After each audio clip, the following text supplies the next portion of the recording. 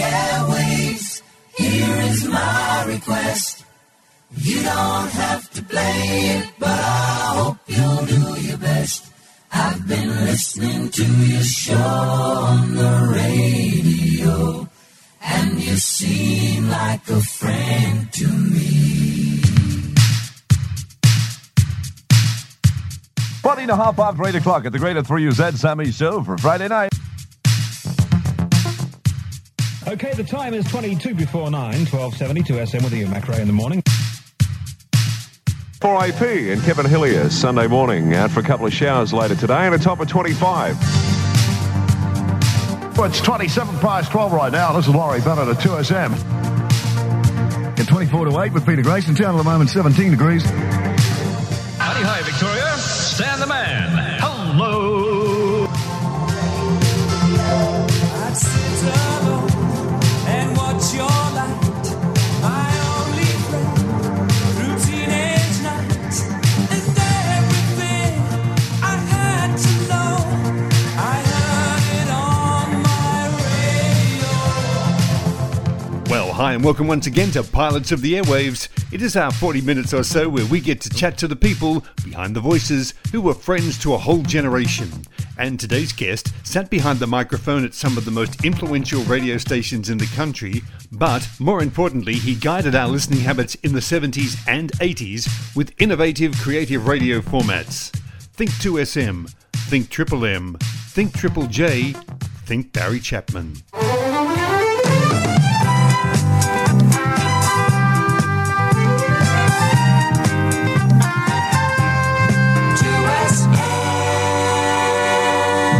Barry Chapman, welcome to Pilots, and thanks for joining us. Greetings from Scotland. Good morning, or evening as it is for you. Yes, coming in nice and strong. Now, Barry, you're a person whose working life was basically in New South Wales and Sydney, but you're in fact originally from Victoria. So was young Barry just a boy from the burbs in Melbourne? Absolutely. I grew up in West Footscray, and radio was my escape. That's how it all started. I mean, I had quite a poor childhood, lost my parents when I was very young, and I used to hide myself away. I got a crystal set in the early 60s, and then a transistor radio, and Ken Sparks and Stan Rofe saved my life. So your dial in those early days was definitely on the Greater 3UZ. Absolutely. Much of what I did, what inspired me at those times, the lessons that I learned, were reflected across much of what I did in my media life. Now, a product of Clark Sinclair's radio school there in St Kilda, starting point for so many young hopefuls who went on to be household names. So can you remember anyone else that came through with you at the time? Oh God, now you're really pushing my memory. Greg Evans probably was the most notable. He obviously had a big rise to fame over the decades. Quite a few, but they're kind of way back in the mists of time now. Now, your first appointment was at 2QN in Deniliquin, a 21-year-old in country New South Wales, 300 kilometres from Melbourne. So what do you remember about the good folk of Denny? It was a fantastic experience.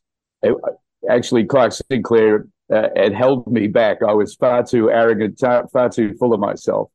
And he kept me back in the school for quite a while, longer than probably I should have been. And he finally put the tapes out. And in the space of a week, I got 3 jobs. The first was 2QN at Deniliquin. It was 3CS Colac and 3BA Ballarat. Probably given my choice, I would have gone to the Victorian stations, but QN came first, and I couldn't get out of there fast enough. Deniliquin was just a great experience. You know, you were the mail boy. You did 5 hours, 6-hour shifts on air. And I had an immense amount of fun, and it was a great learning experience. It really was. I reflect upon those days really fondly. Now, you moved through 3 stations in double quick time, going from Denny to Hobart to Horsham and Swan Hill, then finishing in 1973 at 2NM Muzzlebrook. That's a lot of stations in a short amount of time. Hobart was about a year, and they fired me because they thought I was leaving, and in those days, nobody wanted to pay anybody anything. Then I went to Horsham. I was there 3 months doing breakfast. They changed the format, and I was out. I went to Swan Hill. I lasted about 10 days. I hated the place. And at that point in time, I'd been having a conversation with Mike Webb and Lee Simon at 2NX in Newcastle, looking for a way into the 2SM group. The job at 2NM came up, and I jumped at it. As the manager of 3SH, Swan Hill, said to me at the time, after my disgraceful contact, "You'll never work in radio again." I said, "Bad luck about that. I've already got another job." And I was off to Muswellbrook.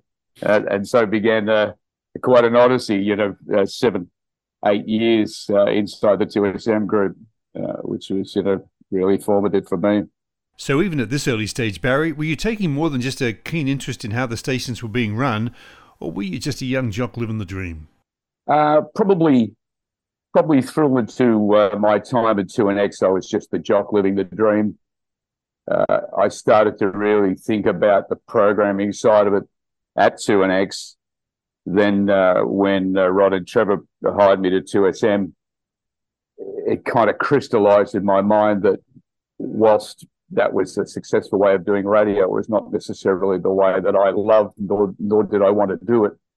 So, it's the usual thought, you can't change it being a jock, but you can change it being a program director. So when Trevor said, "Do you want to go to 2NX in Newcastle as PD?" Again, I jumped, and that was a significant time for me. More music, 2NX. Now, 2NX was your first exposure to the very successful Rod Muir More Music format that had virtually taken over the whole nation. Now, the 2NX alumni list reads like a who's who of Australian radio. So why do you think NX was such a great training ground? Basically, I think it had all the attributes of 2SM without the pressure. You're sitting at a cap city market and you've got to rate. Life is a bit harder. In Newcastle, there's a survey a year, maybe two. So you didn't feel that kind of pressure. You're in a 3-station market, so revenue was not as difficult. All those kind of things that come into play in radio. Newcastle had a lot more freedom about it. I did nights at 2NX, and I just had the time of my life on the air. The format was tight, but it was good. And, there was a responsive audience that I had a lot of fun with. Summer, 2SM. So the natural progression from Newcastle was to follow the format to one of the capital city stations. In your case, it was the 2SM Juggernaut in Sydney in 1975, with, as we know, Rod Muir calling the shots, a man who enjoyed creating successful radio stations, making money, and entertaining. Did you ever experience the Rod Muir hospitality? Oh, yes, many times. In fact, when I first came down to work at 2SM, Rod took me out to dinner at the San Francisco Grill at the Hilton, where the champagne was in full flow, where the swan came out with a dessert up its bum. Rod, every survey was boxes and boxes of Moet Chandon or Dom Perignon. It was a hard and fast life, but it was also a tough one. Rod was a very hard taskmaster for those who worked for him. And, I saw people get fired live on air when they're in the studio with Rod walk in and fire them. It was, so it had its good side, but it also had its bad side. For me, actually, Tim Webster and I came down. SM had a slump in the ratings. Rod's fired a few people and brought Timmy and I in. Tim did drive and I did nights or late nights. And the the incentive is you get the ratings up, you'll get a colour television, which Tim and I subsequently achieved and had great success. So that was kind of the way it was. It was very much cowboy radio in some respects, but we had a lot of fun. So did you feel you reached the top of the mountain with disappointment? No. At that point in time, my eyes were already set further afield. Obviously, I love being on the air at SM. It was such a great feeling. It's really hard to describe just the energy that, I'm being a Melbourne boy. To me, Sydney always had much more energy. And when you got on the air, you could feel it almost. There was a hum that you just couldn't describe. And sitting on the air on a Saturday morning, for example, 10 to 2, when you knew half of Sydney was on the road going to the beach or whatever else, it was just a magic feeling to be there and be part of it. So who were some of the jocks that you shared the roster with at the time? I did 10 to 1 at nights. Preceding me was the infamous, one of the greats, Laurie Bennett, the wonderful Lobo, who'd come up from 3XY. He was the absolute classic jock. John O'Donnell, they were all there. George Moore, and of course Macca, Ian McRae. They had a lot of fun. So that first taste of life away from the microphone and towards management came when you returned to 2NX as the program director. Were you tapped on the shoulder for that one, or was that the direction that you were hoping to go in and you pushed yourself into it? No. Actually, I had not made any overtures about moving into programming. Obviously, I was quite, at that point in time, I was vocal about programming inside 2SM of what should and shouldn't happen or what we can and can't do. But Trevor Smith said to me one day, do you want to do it? Because we need a PD at 2NX right now. And I said, sure, happy to do it. So it was my first chance to do what I thought should be done. And NX had never rated number 1. So that was my goal, get an NX to number 1, which I did. And then... and again, it was a huge learning experience at the time. One of the things that was quite an epiphany for me at one stage there. Every Friday night, Garvin Rutherford, the station manager, general manager, would have drinks in the boardroom, and all the jocks would come along. And as you well know with broadcasters, they'll always tell you what's wrong. So poor old Garvin used to take a hammering from all of us every Friday night about what was wrong with the station.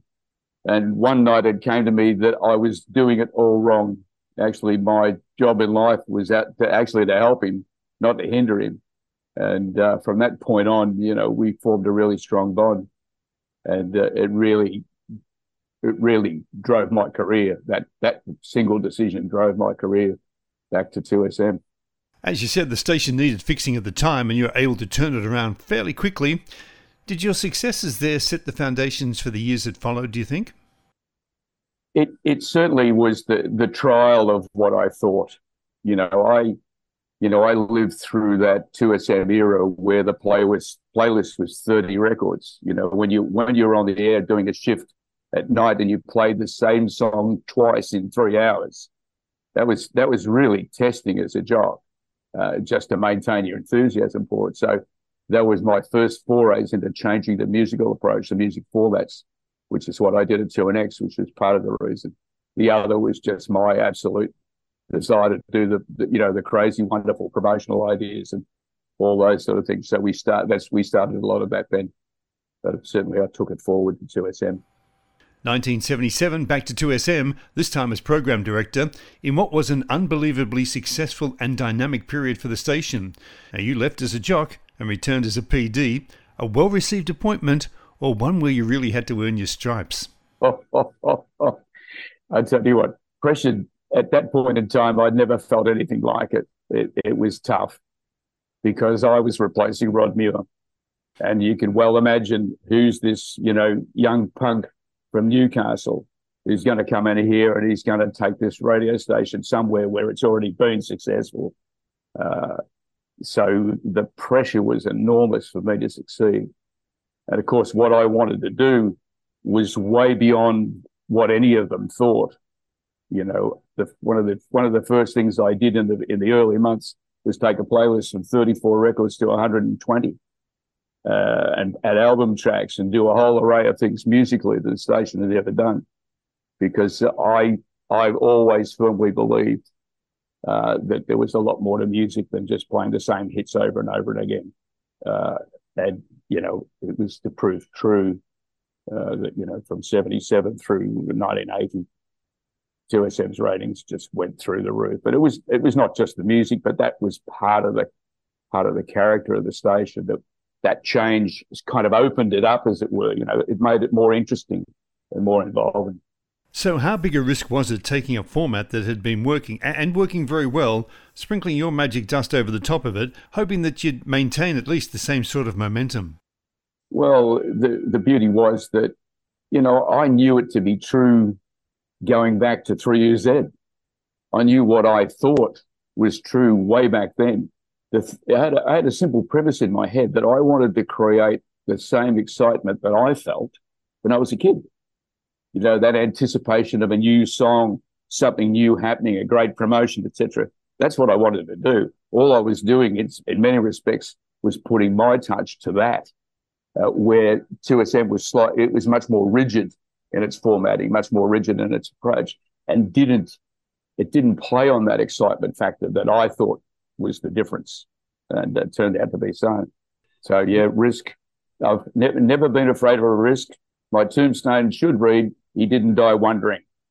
And let's hope we don't have to use it for quite a while. Now, Barry, you mentioned some on-air talent before, names such as McRae, Moore, Gibson, O'Byrne, Sparks, Williams, Grace, Drayson, the list goes on. So what sort of direction, if any, did those guys need? And who was the jock to most often stray from the station blueprint? Oh, I don't think anybody really strayed from it. It took them a while, or some of them a while, to come around to the fact that their lives as jocks on air was going to be better. There was going to be more interesting for them. And once they realised that and they saw the results coming, then it was like a snowball. But the first 6 months were very challenging. But everybody was fairly disciplined because you lived inside a very disciplined format. So just opening it up a little was not a huge challenge in many respects. It was getting a more creative approach on the air. I didn't like the time and temperature, back and outs, forward and outs approach to life. I wanted them to be more human, more people, more engaging, and have more fun. The old days was kind of time and temperature, back and outs, one-liner into a song over the intro, and that was what you did. And I wanted to see it as a lot more than that. So, that's kind of what I encouraged with everybody. And I think the interesting thing is the difference between the way I work and the way many people work is the people that work for me have a great deal of say in what they do. It's not a rigid format. You do the format that I say is the format, and that's the only way it'll get done. It's much more consultative, a kind of approach to life, and much more engaging. Everybody sharing the same views. So, although it was a music format, how important was it to maintain a strong emphasis on news and current affairs? Very strong. I mean, the path had been set, and I think the more music format was the steal out of the US, but the news and current affairs approach that Rod put into 2SM was something else. And it didn't take rocket science to figure out that this was the best news operation in the world, and all I had to do was help enhance it. And with Steve Lehman and Brian White, that tremendous journalist Lloyd Jones and the team that were there. I brought John Tingle in to do afternoon news and commentary as well. We just went about strengthening it, and then of course you added Gibson and Moore with their kind of half editorial, half entertainment approach to life in mornings, and you had just a tremendous news operation. I think when you look back, it's one of the few news operations that I've ever seen. And I've worked in the ABC and had some responsible for journalism inside that organisation for a while. It's the best news operation I think there's ever been in broadcasting. 2SM and Move Flavoured Milk present the last Rocktober concert of the decade. The date, November 4. The place, Steps, Sydney Opera House. The opening acts, Mental as Anything, The Radiators and My Sex. The rest is gonna be history. Next Monday, we'll raise the curtain on the biggest event in the history of Australian rock and roll. The 1979 Rocktober concert presented by Move and 2SM. Now, 2SM in that period ran the best events and promotions, with one highlight, of course, being the concert of the decade in 1979. The lineup consisted of the who's who of the Australian rock music industry at the time and a number of high-profile reunions. What can you remember about the preparations of the day, and how did it all come together? Well, it was, that was fun. That was a dream of mine. It was just, I didn't think it was possible. I didn't think we could pull it off. But as we talked, I put in Peter Ricks and Michael Chapman to help with the artist side of it. There's a huge gateway process to put everybody on the stage, 300 musicians on the stage, or 2 stages. Technically, it had never been done before, the dual stage thing. It was just a blur in many respects. The day was just a blur. I mean, I was happy just to go home and go into a dark room at the end of it. But it was a magic day. I mean, the number of people there at the foreshore was phenomenal. The artists were incredible. To see Stevie Wright back on the stage, it was tremendous to see so many acts together. And just everybody enjoying themselves, and the people loved it. I mean, it's still talked about. I think that's one of the things that gives me great pride and all of that 77, 80 period for 2SM is the revered. It's something that everybody got involved in, and a third of the city was listening. Now, the connection and conflicts with the Catholic Church and 2SM are well documented, but now folklore has it that in order to be part of the concert, the Ted Mulry gang had to sign a document guaranteeing that their song Dinah would not be part of the live performance on the day. Is that true or false? I can't remember about Dinah. The one that was most contentious would Get Rocked. Les used to play the guitar riff and the crowd used to shout, "Get fucked." Right. And you can imagine 100,000 people on the steps of the Opera House shouting, "Get fucked." And the church was no way. I mean, the church weren't involved, but that was, from the upper management perspective, that was the fear. And so, I mean, Hush were good friends of mine. I know them from Muswellbrook days. And I said to them, "You can't do it."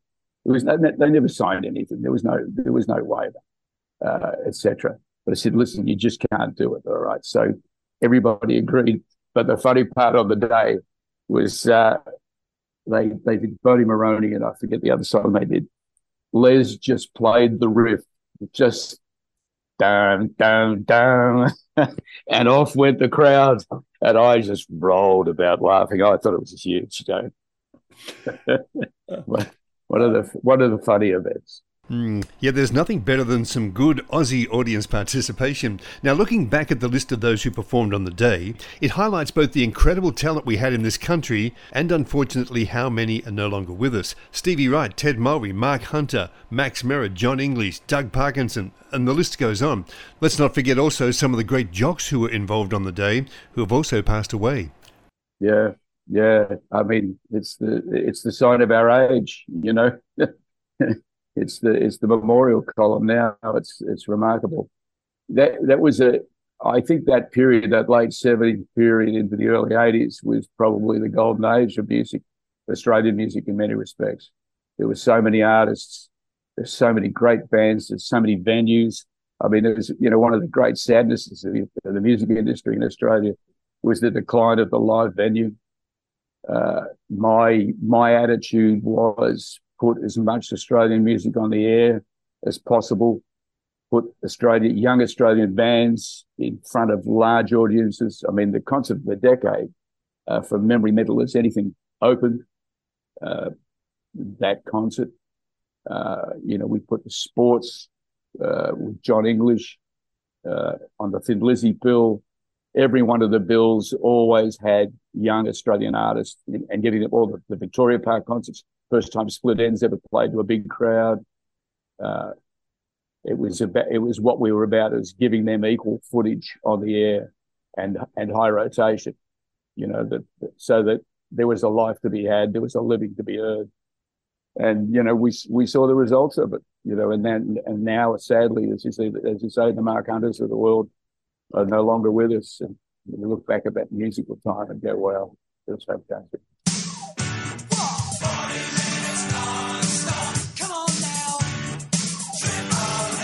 Fast forward to 1981, and FM radio was being introduced to the airwaves, and you were enticed by Rod Muir to be the first voice on 2 Triple M. But you weren't actually the first choice for that shift, were you, Barry? No. That was quite funny. I'd had a big fallout with 2SM, and I was contemplating what next to do with my life, and I wanted into consultancy for the music industry. And I got a call from Rod saying, "Why don't you come over?" And it turned out that Gordon O'Byrne didn't like the sound of his voice in his headphones. And it is, working AM through to FM was a big change in those days. And Googie just said no. And so I said, all right, yeah, I'll do it. I'm up for it. I'll go back on the air. So, I did afternoons for about 3/4 of a year, I think, on Triple M before going on to breakfast. Now, Barry, tell me how close you were to ditching Triple M in Sydney at one stage and heading down to Eon FM in Melbourne. You have done your homework. It's a great story. I was very close. Lee Simon and I were very good friends. We'd worked together in Hobart. We'd remained close friends, Newcastle, Sydney, etc., etc. And Lee was the PD at Eon FM, Triple M Melbourne. And he rang me up, and it was Easter. And I said, I'm coming down. He said, let's talk. You want to do breakfast in Melbourne? And I said, yeah, okay. So I went down there, spent Easter in Melbourne, talked to Lee. We basically agreed that I was going to do breakfast, return to my hometown, which was pretty exciting. And on Easter Sunday morning, I got a phone call from Rod saying, you got to come back. And I said, why? He said, everybody's walked out. He said, everybody's gone. So Cherie had gone to Today FM, and Peter Sinclair had gone with her, and Frank Avis, I think, on news. And Rod said, I need help. Come back. And we talked about it. And I said to him, well, if I'm going to program 2SM, it's going to be my way. At Triple M, it's going to be my way. It's not going to be yours. Because the first 9-12 months were great fun, but it was folly. It really was folly. It was not the right format. It was not the right approach. And I said to him, you can't listen to the shareholders because everybody's got their own musical taste. You can't listen to the shareholders, nor the management, half of whom were shareholders. And I said, so they're my terms. It's my way, or I don't come back. And so Rod said, yes, okay, come back. So we had a meeting on the Mount, as it were, up in the Blue Mountains, and I laid down the law to the management group that this is how it's going to be, and I'm not interested in your views on music. I'm not interested in your views on how radio should be made. You've had your go. Your shareholders are restless. You're losing money. It's time to fix this. And so I made quite a few enemies that day. But we turned Triple M around at that point in time, and I said to Rod, I can't do breakfast and PD. I can only do one. Let's find someone. We had 2 candidates. Rod wanted Jonathan Coleman, and I wanted Doug Mulray. And I just said to him, no, Jonathan, it's not the image, it's not the place, it's not the future. Mulray, left of centre, edgy. We want something people are going to talk about. And so away we went, Triple U Music, Doug Mulray. And as soon as it was successful, Rod Fiden. Yeah, the appointment of Triple M, the introduction of the Triple U Music concept, seeing your ratings go north, then be shown the door. Rather interesting set of events. Yep, absolutely. As I said, I'd made my enemies in that place 12 months earlier. It was always going to be on. And I didn't care. I knew what I wanted to do. I knew I could do it. It was just a case of, I'll just take it. I walked away. In fact, I walked away from broadcasting that day. Yes, a 6-year hiatus, in fact, taking up the position of Managing Director of EMI Australia. So, Barry, what skills in radio management do you think assisted you at working at EMI? Very few, actually. Obviously, I had a good ear for a hit song, but that's where it went. That was the end of that. This was a fantastic experience. It was all about a grounding in business, an international business. I was negotiating with Stevie Wonder's lawyer not 6 months later. I was in the offices of the biggest lawyers in the world. I laugh when I see, Donald Trump talking about John Eastman. Guess who I dealt with back in the day? It was a really interesting experience to see it from the other side, to see what life was like, and to be part of young writers and young artists trying to break into radio. Knowing the other side as I did, I knew how hard it was, and it proved to be true. It's radio is an impenetrable wall when you sit on the outside of it from a music perspective. Triple J's extension to Adelaide is the ABC's latest step in its plan to have the station broadcasting in all capital cities by the end of the year. Now, one of your biggest challenges, no doubt, was overseeing the Triple J network's expansion as their general manager. So why back to radio, and why a non-commercial network? It was interesting. I can't we got to the end of the 80s, and there'd been a merger, which fundamentally was a takeover at EMI with a company out of America, the SBK. And I'd heard on the grapevine that my opposition at Sony was going to take over the newly merged company. And, I had quite a discussion with the people in America, and they wanted me to go to Los Angeles or go to London. And they offered me a couple of jobs. I didn't like them. And I came back and thought about what am I going to do. And around about the same time, Triple J was looking to go to a national network, and a headhunter in North Sydney contacted me. And I went to a series of interviews with Malcolm Long, then director of radio, and Peter Loxton. And we had this fantastic conversation about where radio could be. It was one of the most enlightening conversations you'd ever wish to have about broadcasting. And we saw absolutely eye to eye what needed to be done. I knew a lot about the Double J, Triple J experience anyway, just from being on the outside and watching it and knowing people inside it. So I took on the job. And boy, oh boy, was that fun. Oh my God. Yes.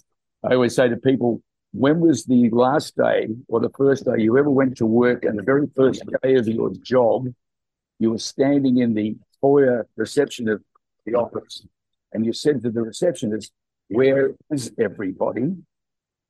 And the receptionist, whose name was Stavrula, said to me, "Barry, I can't tell you."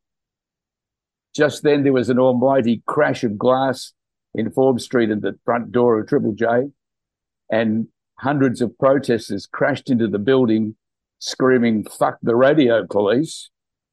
And I realised that I was the radio police. My first day at Triple J, and it went on from there. It took me 18 months to turn the Titanic around. So what do you think was more demanding and taxing on you, dealing with the Catholic Church and all those egos at 2SM, or the unrelenting protests of the hardcore Triple J supporters and staff? The Catholic Church was easy. The bottom line was, in the end, being the agnostic that I am, I made the money, and in the end, that's what drove them. It's and nothing to do with religion. Trust me, it's all about the dollar. The Triple J experience was hard. I mean, it was hard.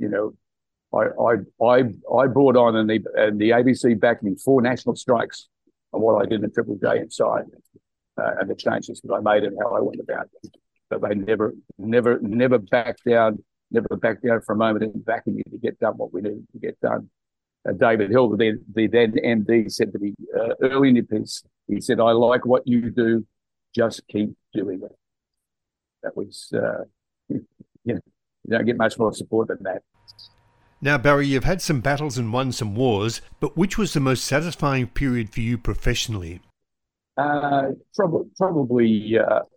Probably the regionalisation of Triple J.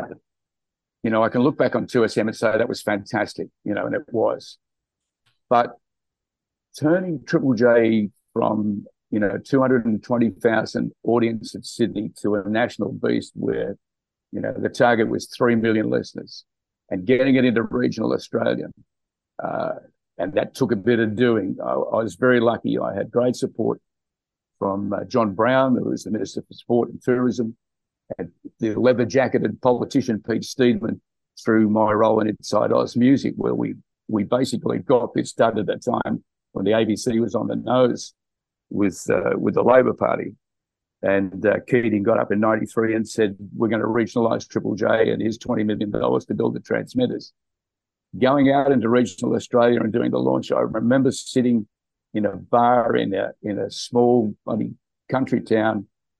Obviously, people sitting there in the bar knew who I was because there was a function to be on and a whole lot. And I said to them, what's having Triple J hear me? And they said, it's really simple. It's the way out. Anything ever resonated with me was taking me right back to my disadvantaged youth of the way out. And that day to me just said everything about what media can be and what it can do. So that's probably the thing I look back on with the greatest pride. I mean, I did lots of great things. I've had some fantastic jobs. The Channel V experience, going from radio to television, Channel V was just unbelievable what we got to do. But I always look back at that moment, and then because I'd said to the management of the ABC on the night before Keating's speech, I said, there's going to be something in this for us. And they looked at me like I was crazy. And sure as hell, the next morning, it was like, how did you know? I knew because we'd done the work. Okay, Barry, a couple of quick random questions. Whether you believe or not that video killed the radio star, a video game actually killed off a budding radio star's career. What happened there? Space Invaders. Alan Steele. You have done your homework, haven't you? In the 2SM days, we had two-way radio direct to the studio in the cars. So in my car was a VHF radio that I could talk to the jocks on air. And I just happened to be coming home at 2 a.m. in the morning or 3 a.m. in the morning from some club somewhere after seeing some band play. And I was hearing the backup tape. We'd gone from silence to backup tape. And it's, car one's a studio. No answer. So we found out that the wonderful Alan Steele had just cut short his career by being addicted to Space Invaders in the jocks room rather than being on the air. And that's what happened. It was tough, but, that was life. You had a job, you did it. Okay, dragging an ice cube from the South Pole, discovering a Japanese submarine on the harbour floor, or having a jumbo go under the harbour bridge. Which was your favourite prank? Oh, definitely the jumbo. As it came out of a moment of silliness, as you well know, 2SM was famous for what it did around the bridge in Rocktober. And we were sitting there in a meeting and we were discussing what we were going to do for Rocktober this year. And everybody was scratching their heads. And I think, it was just, we were at the point of just like, what? And someone said, I think it was Ronnie Sparks, said, we'll just fly planes over. And I went, no, we'll put a jumbo under. And because I'd had a big commitment to Macca. One of the things that I set as a goal for the station was to get Macca to number one. Callahan had beat his ass for 7 years, basically.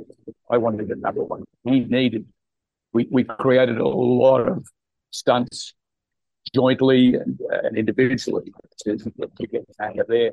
And jumbo was just one of them, at 8 o'clock in the morning on that wonderful day when Ian McRae, when I have this chat, Steve Lehman comes on the radio at 8 o'clock and says, I've never in my life seen anything like it. A dirty, great jumbo going under the harbour bridge, an elephant on a barge. There were 20,000 people by the side of the harbour that day. It was national news, every newspaper, every television station.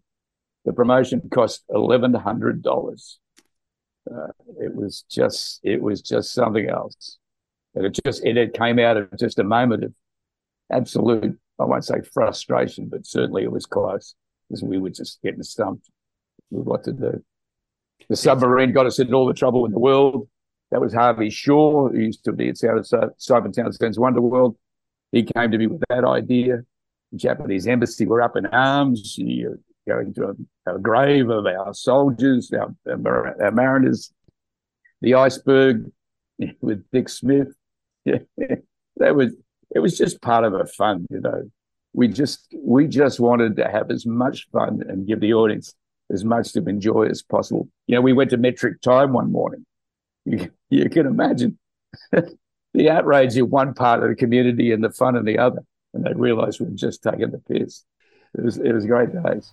Now, Barry, I heard a very good interview with Graham Kennedy and the then Prince Charles back in 1977, with the King asking some excellent probing questions. Did you ever hear that interview yourself? I didn't have to hear the interview. I wrote the questions with David White. In 1977, David White and I were given a brief by the Queen's Silver Jubilee Committee to fly around the world and record and interview the top 30 British rock acts for the Silver Jubilee. And we would finish off that interview series with an interview with Prince Charles. So we kept our side of the bargain, and we had a great deal of fun doing it. But at the end of it, it's the late Harry M. Miller was the man that was running all this at the time, and he and I had a big fight in the Dorchester in Sydney, in London. And Harry said, "These questions are not good enough. I'm not going to submit them to the palace." Now, I knew that was absolute rubbish, because, you know, we'd done our homework. We knew that's what we did for a living, and so. The interview never happened. Of course, we got back to Australia, and who did the interview? You know, Graham. So, and I've never had to listen to it. Didn't really care. But that's how life went. That was just the twists and turns of the wonderful world of radio. Finally, Barry, with podcasting, the likes of Spotify, and a generation of young people who want to choose rather than being told, where do you see the future of radio? Well, I think it remains the same. It's just got to find the ways to engage. It doesn't matter who you are in the end. You've got to find the ways to engage. If you don't, formats alone won't do it. You know, you need people that people will relate to. You need fun. You need entertainment. You need just that hook.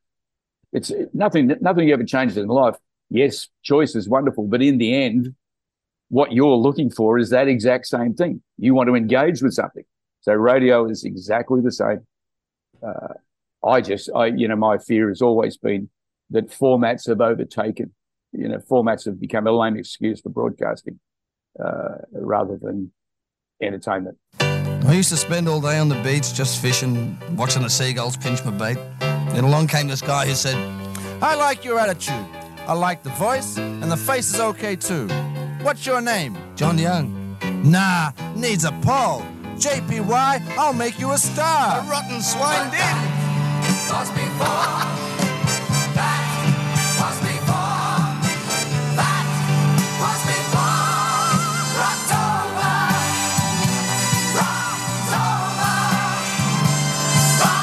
October 12, 17,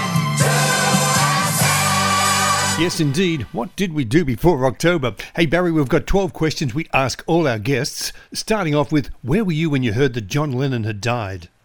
I was on the air, 20 to 4, December 8th, Triple M. I announced it. Horrible. One of the worst days of my life. I never forget. I went back to the offices. I shared an office because I was a consultant to music companies at that point in time. And Peter Dawkins, famous record producer, and I just sat in the office and cried for about 3 hours. We were just distraught because, you know, he was the person that changed my life. When I heard Sgt. Pepper and all those songs, all those albums, that was just another world. Changed the world. The last concert ticket you paid for? Can't remember, but I always paid. I never wanted to be beholden to anybody. I always paid for my concert tickets. That was just me. I would go and see young bands where my name was on the door, but that was business. That was about getting promotion for them. But to go and see Madonna or the Rolling Stones or Bruce Springsteen, no, I paid. Barry, is there any particular act that you regret never seeing? No. I'd have to really start disappearing back into the late 60s to see a Jimi Hendrix or a Cream or somebody like that. But, certainly all of my era, I was lucky enough to see them. That one word you had the most trouble pronouncing on air. Oh, my very first job. I've never forgotten it. You try to say rural radio. 2QN call sign, rural radio. I used to go to John, the manager. You're kidding me. Can we say something else, please? You weren't alone with that one, Barry. Hey, listen, was there ever an incident on air that had you thinking you might get those Don't Come Monday orders? Oh, there was a couple. One I was not involved in, but I was directly responsible for, was at Triple J, when a live cross to Hobart when John Hewson was doing the hustings for the 1993 election. I think it was Francine Kelly, but I can't remember now. Had a live mic when Roger Spillane crossed to her, and she referred to the Prime Minister as a and I had to apologise to the leader of the Liberal Party and to the party. And I honestly thought that day I was gone, because that's just how it is. But we got through that. Fortunately, they didn't get elected, or I was definitely gone. Skyhooks or sherbets? Oh, I don't care. Love them both. No, you'll never get me in a conversation about Rolling Stones or Beatles, Skyhooks or sherbet, whatever. Don't care. I love music. Well, you've just killed my next question of Rolling Stones or the Beatles. Love them both. Most treasured piece of memorabilia from your early radio days? Probably the most treasured piece. In fact, the very person who created them has been just staying with me for the last few days. It was Parsons. I've got the original 3 drumsticks that form the pitch for the Triple J logo. So that's probably my radio piece of memorabilia. I don't keep much, actually. I'm not very much of a ballad bird in that regard. The other thing that I treasure is my Ted Albert Award for services to the music and the industry, and being the only broadcaster that's ever received that. That's something I treasure. Now, we may have already covered this one, but the biggest news story that broke while you were on air? No, definitely Lennon. I can't think of anything else that was more impactful. I mean, there were many stories, but my first week at 2SM was the Granville train disaster, second day. Barry, is there a moment over all your years that someone walked into your studio and you were suddenly starstruck? Oh, yeah. Well, I wasn't on the air, but again, I was there. I was in the studio. I've got the photos to prove it. Muhammad Ali, as his famous line was, "We don't serve Negroes in here." He said, "That's all right. I don't eat them." Yeah, classic Ali. Best words of advice from a program manager, Barry? But I struggle with that one. There's probably someone said to me somewhere along the way, "Be yourself. Don't be anybody else. Be yourself." I've always said it to other people, And finally, Barry, are there 2 albums that you would consider the soundtrack of your teenage years? Oh, yeah. Well, Sgt. Pepper's, obviously. And The Doors' Soft Parade. I could go to LA Woman. I could go, there's a few there, but that kind of, there was just something about that band that just always just captured me.